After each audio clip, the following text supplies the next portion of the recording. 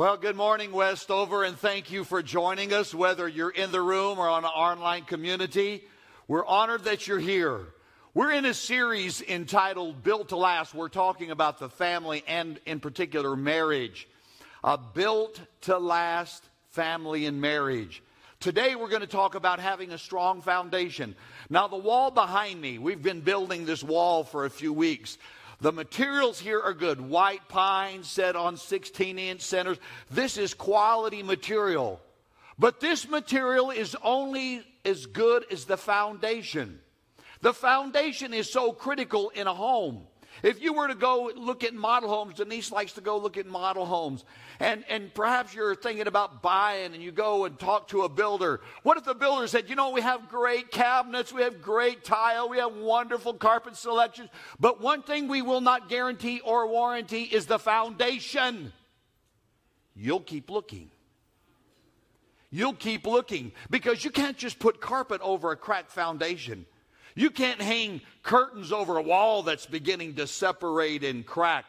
Now, you might have good materials here, the wall construction good, but you've got to have a good foundation. Let's look at the foundation of marriage today in America. 50% of all marriages end in divorce. Say, well, practice makes perfect. The second marriage is where I'm going to succeed. Do you know divorce rate among second marriages is 75%? Practice doesn't make perfect. Just for example, if a home builder said, you know, 50% of all the homes we build, the foundation crumbles and cracks underneath you. But guess what? We'll fix it. But 75% of the ones we fix don't work either way. You'd be reluctant about it. We need to have a strong foundation in our marriage in order to have a built-to-last family and a built-to-last home. And with that in mind, do you know there are relationship specialists that tell us that there are indicators of a weak foundation in a marriage and a family? And I'm going to share with you 5 of them real quickly. And I don't say anything. I don't say, amen, that's me, or don't point to him, don't elbow. No, just kind of walk through, do a mental check. And if you have 2 or 3 anyway of these 5, then it points to it points to a troubled foundation in your marriage. What are indications of a foundation problem in your marriage? One indication would be you are no longer warm and affectionate towards your partner. No longer warm and affectionate towards your partner. Number 2, intimacy has decreased or completely disappeared in the marriage. Intimacy has decreased or disappeared in the marriage. Number 3 indication is you blame your partner for your unhappiness. That's her fault, his fault. Number 4, you're happier when your spouse is not around. You're more relaxed when they're not around. Foundation trouble. And the 5th one, last one, contempt has crept into your conflicts. No longer is it just a disagreement. There's contempt. There's this profound bitterness and hatred that begins to show up in the conflict that you have in the home. If you're indicating that some of these are in your relationship, can I tell you, it's not a financial trouble. You don't need a new house. You don't need a new couch. You have a foundation problem. And I'm going to invite you today to look at the foundation of the marriage. Singles, if you're about to go into a marriage, you're praying about a marriage, maybe in a year or 2 or a couple years you're thinking about it, here's a great way to just establish how to build from the beginning a strong foundation in your marriage. And some of the couples today, God's going to help you to do some foundation repair. Somebody said, well, I thought marriages were made in heaven. So is lightning and thunder, but let me tell you what. There's some work you need to do here on earth. And in the book of Ephesians, chapter number 5, all this information is in our Westover app. There's one verse in this chapter. Now, this is the chapter in the New Testament when he's going to say, husbands, love your wives. Wives, respect your husbands. Parents, admonish your children and bring them up in the fear and the admonition of the Lord. He's going to give us some great family advice here. But there is one verse that speaks to many of us right here, and it's verse number 15. It says, be careful then how you live, not as unwise, but as wise. Be careful how you live, not as unwise, but as wise. Some of us, It's not that you married the wrong person. You're in a marriage and doing it in an unwise fashion. Some of you think, I need a different spouse. No, you need to apply wisdom to the spouse and the marriage you have. Not everything is a right and wrong. Sometimes it's a wise and an unwise. And here Scripture is telling us you can be in a marriage God intended, but if you do it unwise, your foundation of your marriage in your home will crumble and come apart. The question begs, how do you practice wisdom in a marriage? How do you strengthen the foundation of your marriage? Well, he's telling us to live as wise. Where is the one book in the Bible that distills for us so much of God's wisdom? The book of Proverbs, the book of wisdom. And in chapter 9, verses 1 through 6, I want to suggest to us in 6 verses, he gives us 3 key insights on how to strengthen the foundation of the marriage. There's lots of teaching elsewhere in Scripture, and we're going to be looking at this over the next few weeks. But this deals with the foundation of the marriage. This is that core being. If you found yourself in 2 or 3 of those 5 indications of a troubled foundation marriage, here is how you change that and strengthen that. It's found Proverbs chapter 9, 1 through 6. I'm going to read. Wisdom has built her house. She has set up her 7 pillars. She has prepared her meat and mixed her wine. She has also set up a table. She has sent out her servants, and she calls from the highest points of the city. Let all of the simple come to my house. Those who have no sin, she says, come, eat my food and drink my wine that I have mixed. Leave your simple ways, and you will live. Walk in the way of insight. And in that admonishment, how to live how to have a strong foundation in the marriage, we see 3 critical insights. Insight number 1 is found in verse number 1. We have to have family commitment. Family commitment. Notice verse number 1. Wisdom has built her house. She has set up 7 pillars. She has set up 7 pillars. We read that and we think that's kind of poetic language. We think that's just maybe a decoration in the house. What does it mean to set up 7 pillars? Can I suggest to us the ancients understood it? If you were living in that day, some 3,000 years ago, you would immediately understand what the Holy Spirit is teaching about building a strong foundation for your family, your marriage. Set up 7 pillars. For you see, in ancients, when they would construct a building, there were typically pillars, and they were in denominations of 2, 4, or 6. They were in the corners. 1, 2, 3, 4.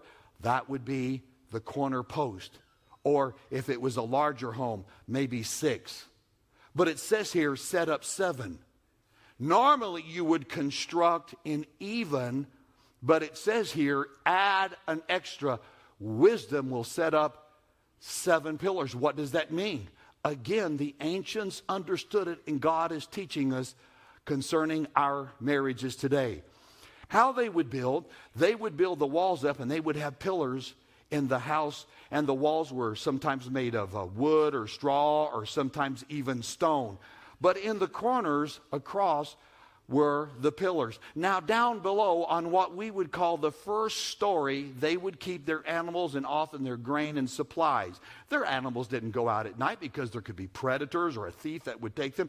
So they would herd them in, and the animals would live on the first story down below. The family actually lived on what you and I would call the second story. So the second story, the floor of the second story is the foundation of the house. And it would set up 6 pillars or 4 pillars. But wisdom here sets up 7 pillars. Why? The ancients understood something, because the family is above. And sometimes the material was weak, or more family members came in and the family grew. And because of that, the weight and the stress on the second floor to secure it, to make it firm, to make it safe, to make it stable, they would go in and set up an additional pillar. Wisdom will build with 7 pillars.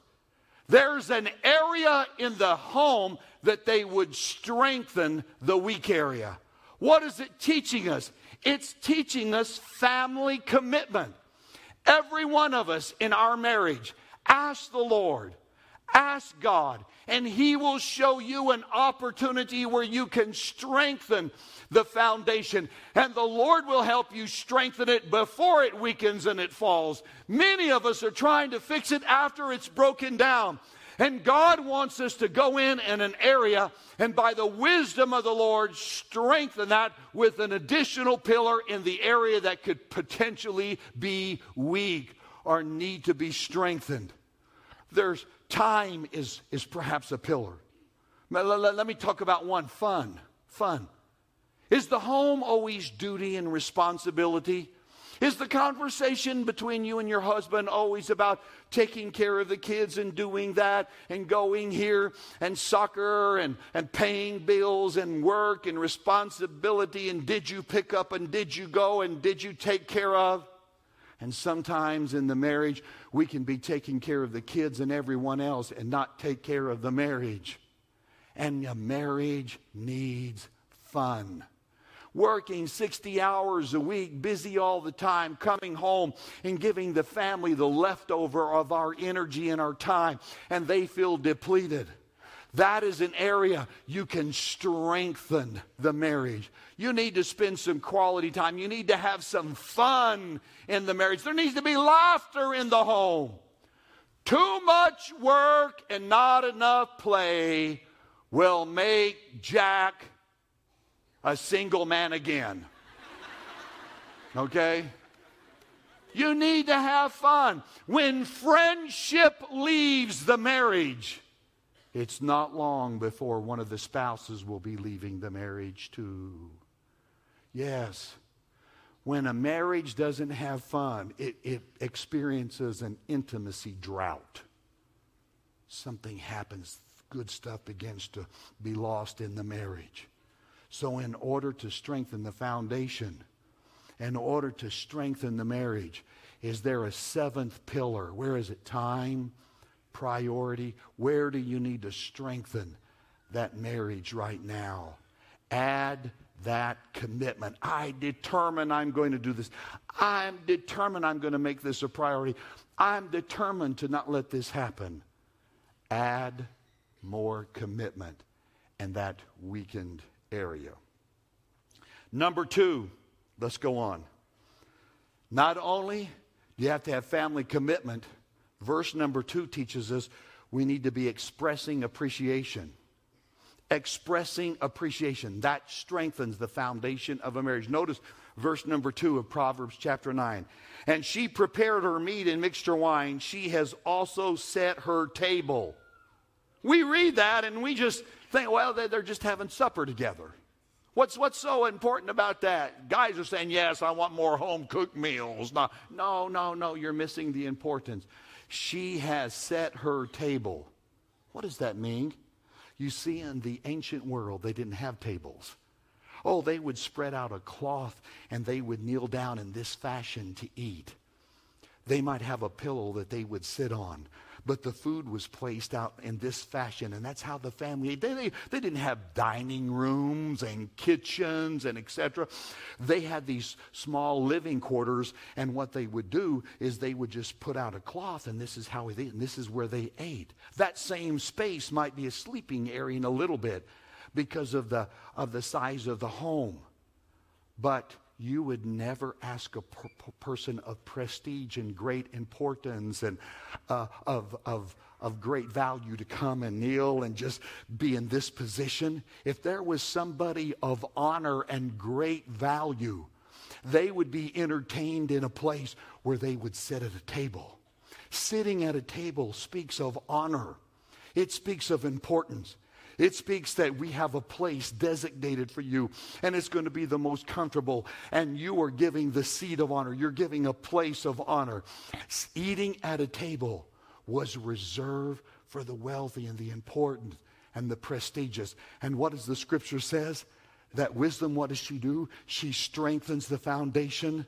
Yes, she adds that other pillar, but she sets her table. What is that teaching us? It's teaching us to value our spouses. It's teaching us to value our family. Treat your spouse as if they're the most important and most valuable, most treasured thing. Treat them with honor. Treat them with respect. Some of us treat our pets better than we treat our spouses. Yes. You talk, so say, come here, sweetheart, come here. And you're talking to your dog or your cat. And then you growl at your spouse. Oh my goodness. We need to honor. Somewhere in a marriage vow, you probably said, I do to this question, will you love, honor, and cherish? We skip over that. But the Bible is teaching us here, if you want to strengthen the foundation, you have to value them. Let me put it to you this way. Spoil your spouse and raise your kids. Spoil your spouse and raise your kids, not the other way around. Make your spouse feel like they're the most important, valued person. Learn their unique love language. Learn their love language. Find out what blesses them and makes them feel important. Fill up their love tank. Wisdom understands that. Wisdom understands how to minister to them, how to bless them, and how to strengthen them. How God has created and wired men and women. We typically, in the marriage, we bring forth what we want to get out of it. In other words, guys, we do for our spouse what we're wanting to get out of. But God's wired her different. And wives, you give into a marriage what you hope to get out of. And God's wired them different. We need to express appreciation in the love language of our spouse. For example, men need affection in order to give attention. The more affection a man receives, the more attention to his wife he gives. But women are designed differently. The more attention they get, the more affectionate they are. You're saying there's no hope then. I'm at a deadlock. We're at an impasse. No. What is it teaching us? You need to express appreciation to your spouse, what they need. And they will give to you what you need. Understanding their love language and expressing appreciation is learned. That's the good news. Some guys are saying, you know what, I wasn't raised that way. I'm a quiet guy. I'm not an outward. I just don't do that. I was never raised that way. That's all right. There was a time you didn't know how to drive, but you learned to. There was a time you didn't know how to spell, but you learned to. There was a time you didn't know how to use a fork and a spoon, but you learned to. There was a time you didn't know how to open a door, but you learned. It's learned. It's an activity that produces an attitude. And guys, sometimes we think the attitude has to precede the activity. No. You may not have been raised that way, and it may be uncomfortable for you at first. Start doing the activity. The attitude will come. Activity leads to attitude. And guys, for just a few moments, I want to help you. Ladies, this is a good time to just take a moment and rest and so forth. I'm going to talk to the husbands for a moment. Guys, let me help you on this. When it comes to expressing appreciation, I'm going to use a sports metaphor. A sports metaphor. Your wife has a soccer mentality and you have a football mentality. Stay with me. In soccer, you battle down the field. The ball crosses the goal, you get 1 point. But in football, you battle down the field, the ball crosses the goal, you get 6 points. She plays soccer, you play football. What does that mean? Here's what it means. Let's say Friday, you say, you know what, I think I'm going to take my wife out to eat dinner tonight. And you call her up and say, honey, don't cook. We're going to go out and eat dinner. By the way, I've made us reservations at this place. And she likes that place. On the way home, at the corner of this and that, there's a person selling flowers, and you buy a single rose, you bring it, and you hand it to her. You get in the car, you drive to the restaurant. You open the door, they go in, you eat, you have a wonderful time. Have cheesecake, and it's a wonderful time. You're driving home. You're playing nice music on the radio. You're coming home, and then all of a sudden on the way home, she says, I forgot. What is that?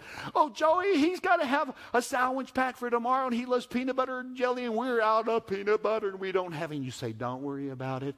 I'll take you home, then I'll go back to the store. I'll pick up the peanut butter. You could go ahead and get relaxed, and you can get comfortable. You drop her off. You go to the grocery store. You buy the peanut butter. You come back. You give it to her. She so appreciates that, and she has the sandwich ready to go. You got 1 point.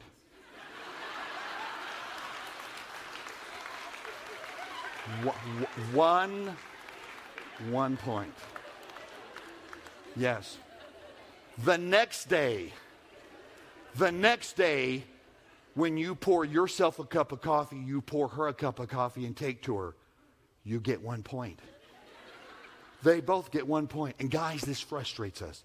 Because what do? We can go through several months of neglect and busy and just in our zone, and we don't have time. And you need to understand, I got to take care of this. I got work breathing down my neck, and we go through this. But you say, you know what? I'm going to catch up. I'm going to take 2 or 3 days. We're going to go down to the coast. We're going to get a condo. We're going to walk along the beach in the moonlit light. I'm going to take her to a restaurant. We want to stack up points. We want to get 2 or 3 touchdowns on that moment. That's going to carry us for the next several months. No, 1 point.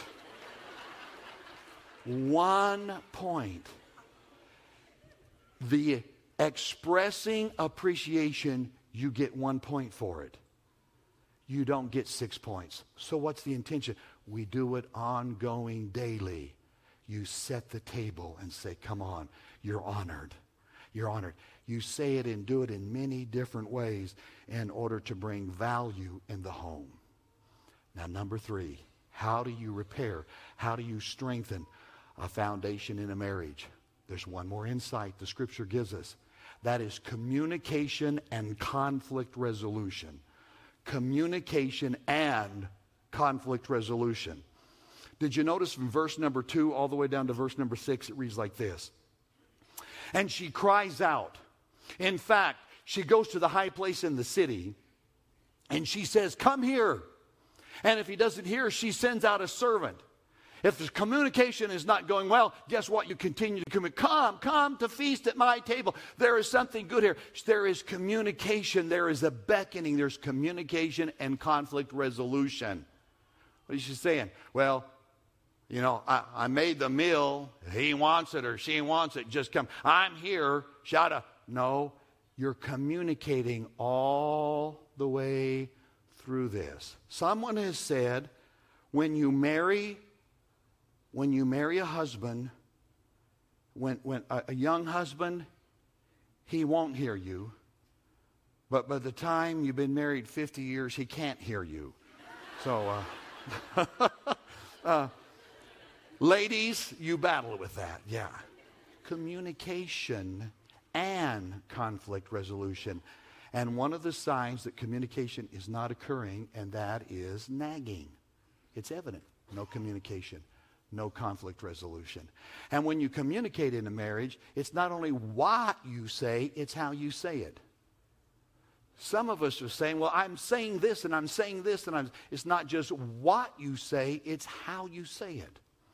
It's the words you use. And in other words, you ask your spouse to do something and they do it, and you punctuate with, well, finally, what you said. Or if you're speaking in all caps, you know I'm talking about that. It's how you say it. For example, let me illustrate this. I want the congregation, I want you to participate. I'm going to ask you to just say the word all. Just a moment, I'm going to say, and I'm going to point to you. Just express the feeling, the emotion, all. It's all I want you to say, okay? Just a moment. First time. There is an 8-year-old little girl. She walks up to an ice cream place, and they give her 2 scoops of her favorite ice cream on top. And her eyes are just lit up and smiling. She takes 2 steps and the ice cream falls into the dirt. How do you say it? Yes. Okay. Second one. You got the worst sunburn you've ever got. Your shoulders are burned. You go to work Monday, and a coworker, not knowing it, slaps you on the shoulder. You say, right. Same thing said differently. It's not just what you say, it's how you say it. Let me bring it down to this point. We're going to have a prayer moment in just a second. In communication and conflict resolution, express how you feel, don't express your anger. Express how you feel, don't express your anger. What do you mean? Focus on what is right, not who is right. And some of us were in the battle, the conflict, the mess, the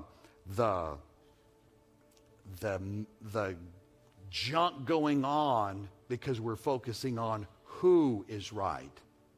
Stop focusing on who is right and focus on what is right. Live as the wise and not the unwise. Learn how to communicate. Speak in such a way you're always inviting your spouse to the table, if you please. It's an invitation to come to the table of communication, the table to resolve conflict, the table of relationship. Invite them to the table of relationship. Now there's something in verse 1 through 6 I need to just point out to you that I think this punctuates everything I've said today. Did you notice that all the way through the verses, wisdom is in the female gender? Did you notice that? Wisdom. She builds her house. She cries out loud. She prepares her meal. She says, come eat at my meal. She says, this is the feast that I have prepared for you. All the way through 6 verses, wisdom is always seen in the females. You see, Hebrew is like the Spanish language. Words are in the masculine or feminine. In fact, verse number 2 in the Hebrew language, every word of verse number 2 is in the female gender. And what's unique about this, now he's not just talking to women, he's talking to men and women. But what's unique about this is a woman would never be a builder. Wisdom, she has built her house. Women would not build. That was not protocol. That was not the decorum. That's not how you followed it in that day. It was the man that was builder. Remember the parable of Jesus says, and a wise man built his house upon the sand. A foolish man built his house upon the sand. The man is always the builder, but here intentionally the Holy Spirit changes it from male gender to female gender. And it's not that he's talking to women only. He's talking to men and women, and he's telling them how to strengthen the foundation of the home. So then why did the Holy Spirit intentionally change the gender? Why is it? Wisdom, she built her house. Here it is. Here's what God's saying all through this. If you want things to be different, you're going to have to do it differently. Something different has to be done. Are you willing to do marriage differently? Are you in a deadlock? Are you at an impasse in your marriage? Is there insults being hurled? Is there pain? Are you finding yourself in 3, 4 of those characteristics of a marriage that has a faulty, crumbling foundation? How about doing things differently? Sir, maybe your wife's been talking about counseling. You said, I will never go. Is it time to do things differently? Is it time to quit in a blended home saying, your kids, my kids, and it becomes our kids? How about doing it differently? How about not always saying, this is the way I was raised, and this is how, you know what, she's tired of trying to be mama. She will never fill the shoes of your mother. And God made her different, and you need to give her permission to be that different person.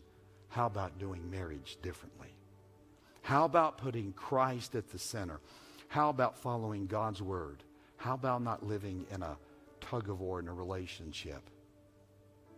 And here, by the wisdom of the Holy Spirit, he jogs their thinking. If you're going to build and live by wisdom, you're going to have to do things differently. I think that's what he's teaching us. So at this moment, I want to lead this house in a moment of prayer. And I'm going to invite families all across this auditorium and balcony and main floor to bow your heads, and we're going to pray right now. Holy Spirit, I believe you're speaking very pointedly and very personally. And families brought in some pain, and families brought in some hurts. Some have even said they're in the wrong marriage. They married the wrong person.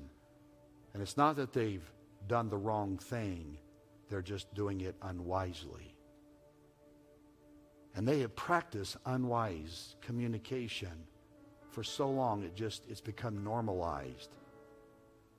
And I'm asking you, Holy Spirit, to teach us, help us, to open our hearts and to repent of what we've done wrong and the excuses and the blame, and to start today willing to do it differently, willing to start at this moment and give Jesus the center and let the Word of God be central and not opinion and not always live in the past. Holy Spirit, there are couples that need to do some foundation repair. I ask you, Lord, identify it. Help them. Some have just gone around the circle and the cycle of conflict. It's time to do things different. I pray they will learn and see, Lord, that you can be the counselor in that marriage. And they can have good communication and resolve conflict. They can express appreciation effectively. And you're calling everyone to a new level of family commitment. I pray that for them. I speak over their life and their marriage and their homes and their hearts. Your hand, your blessing, and your favor in Jesus' name. In Jesus' name. Amen. Amen. At this moment, as we mentioned to you earlier, we want to take a moment and honor our graduates. We have high school graduates here in the auditorium, and if that is you, whether you're the balcony or the main floor, I'm going to invite our high school graduates to come forward. We have stairwells right here in the balcony and stairwells to the side. If you're a high school graduate, would you honor us by coming forward and standing here? We want to pray over you, but we also have something we would like to give you. High school graduates, please join me here at the front. And as a church body, we want to pray over you.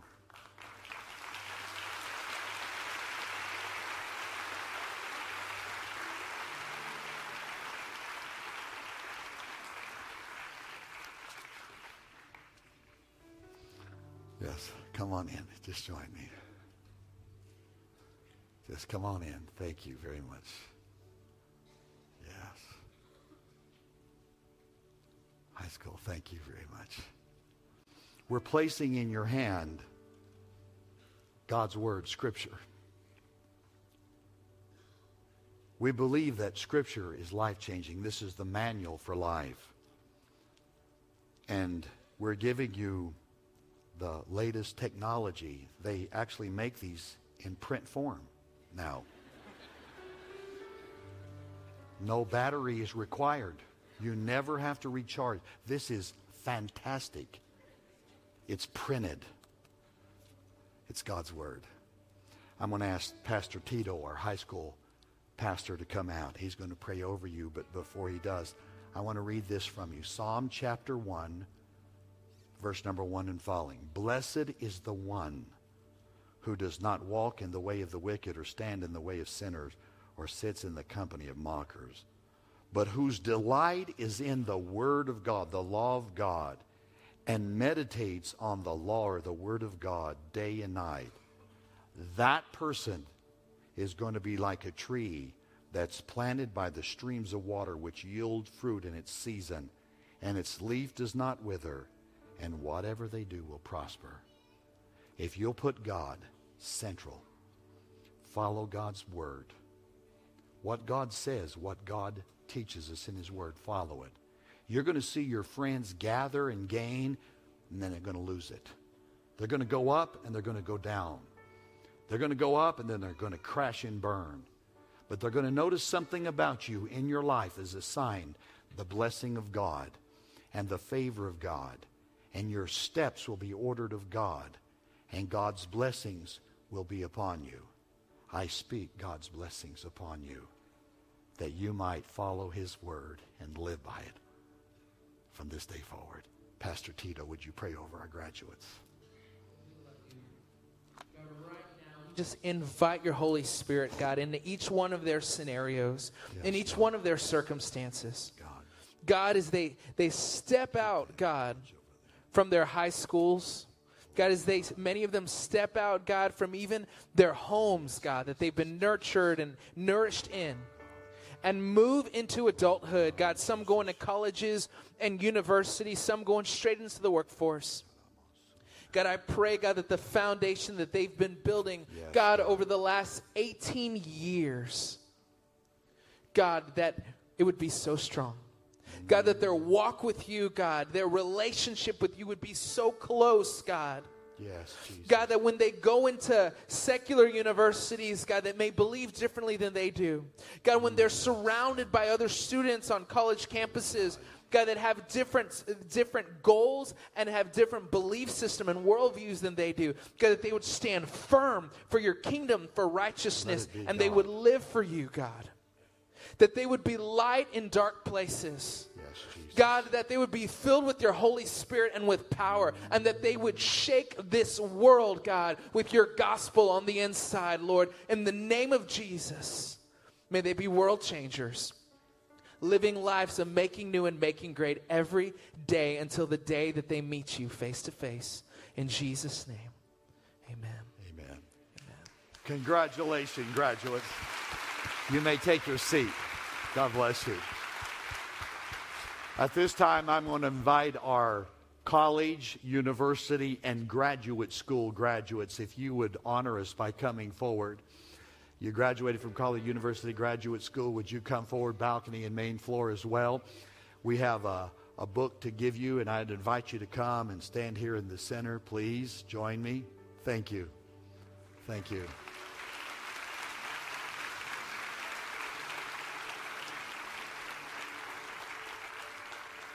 God bless you. God bless you. Thank you. For our college, university, and graduate school graduates, I'm giving you a book, and I know you don't want a book right now. You have said, if I don't see another book for another year or two, that would be all right with me, and I understand that. But in a few months, few weeks, few months, you're going to have some devotion time, some coffee time, some relaxing time. And I want this book to be in your hand. If you have a 2 or 3 hour flight coming up, it's a book you can read in 2 or 3 hours. It's by Dick Eastman. It's the best book on prayer I've found. The Hour That Changed the World. 1 hour, he talks about prayer. And it'll change your world. Prayer for me used to be a battle. There was a time years ago, I always felt it was duty, and always felt like no matter how much I prayed, I wasn't doing it good enough or long enough or something. And it always felt like it was a time clock and a duty to do. Until I read that book. And Dick Eastman talks about prayer as a relationship. And at that time, I began to understand what the scripture meant. It says, pray all the time. Pray without ceasing. With all things, with prayer and supplication. That prayer is an attitude and a relationship. And it changed my view of prayer. And it deepened my prayer life. And that's what I pray for you. And you're going to, I hope, grow in your prayer life. That you're going to discover, as Dick Eastman will talk about in his book, there are times God will lead you in praying certain kind of prayers, supplications and request prayers and pouring your heart out, you'll find that there are seasons that you keep praying these certain kind of prayers over and over again, and that relates directly to what God is doing and revealing His will in your life in that season. And learning through prayer to hear and sense the voice of the Heavenly Father guiding you. Prayer is a relationship. And I wanted to put this book in your hand. I commend you. Some are parents, and you fed kids and took care of family, and some had jobs and still went to school and night school. There's tremendous sacrifice that you've made. And I pray the blessing of the Lord, the goodness of God will be assigned to you. Because you said, God, I'm willing to do more and be more so you can use me even more. And God is going to answer that prayer. And God's going to honor what you have done. I'm going to ask Pastor Michael, our young adults pastor, to come out and pray over you. But I want to tell you, we commend you and appreciate what you've done. Please. Church, would you join me in praying for these up here? Father, thank you for allowing us to have this moment of honoring these in front of us. They've accomplished so much already. Lord, you may even be leading some of them to continue further on and go to the highest levels of their education and their fields. But God, today we celebrate what they've already accomplished. God, I pray that all the knowledge that they've gained, all the information that you've given them, Father, in these seasons of college and university, Lord, I pray it would spin into wisdom. And God, that every door that they walk into would be a door that you've opened. And every door, God, that you want to close, that you would close it. But Lord, I pray that as they leave this place, that they would truly honor you by being obedient to what you have called them to do with this degree. God, I pray that everywhere they go, every aspect of this world, all the areas that this represents with these individuals in front of us, Father, it may be the education sector, it could be the medical sector, Father, I pray that everywhere that they go, that they would truly obey your word, that they truly would be an impact for the kingdom of God, light in dark places, Father. I pray for those who are in that first year of college graduation, God, that you would utilize them to realize that they are now the church, Father, that they would be activated in the place that they need to be, God, in advancing the kingdom. I just pray a blessing over them. Lord, you have seen every ounce of sacrifice that they have had to put into this work. Now, God, I pray you truly would bless their efforts. Your word says to study, to show themselves approved. Father, they're approved in your eyes this morning, and I thank you for the efforts that they have put in to their education. Now, use them abundantly above what they may even think or ask in our world. In Jesus' name we pray. And everyone said, amen. Amen. Congratulations, graduates. Congratulations. Thank you for being with us. Thank you for joining us on this Sunday. May the goodness of the Lord Jesus go with you. God bless you. You're dismissed.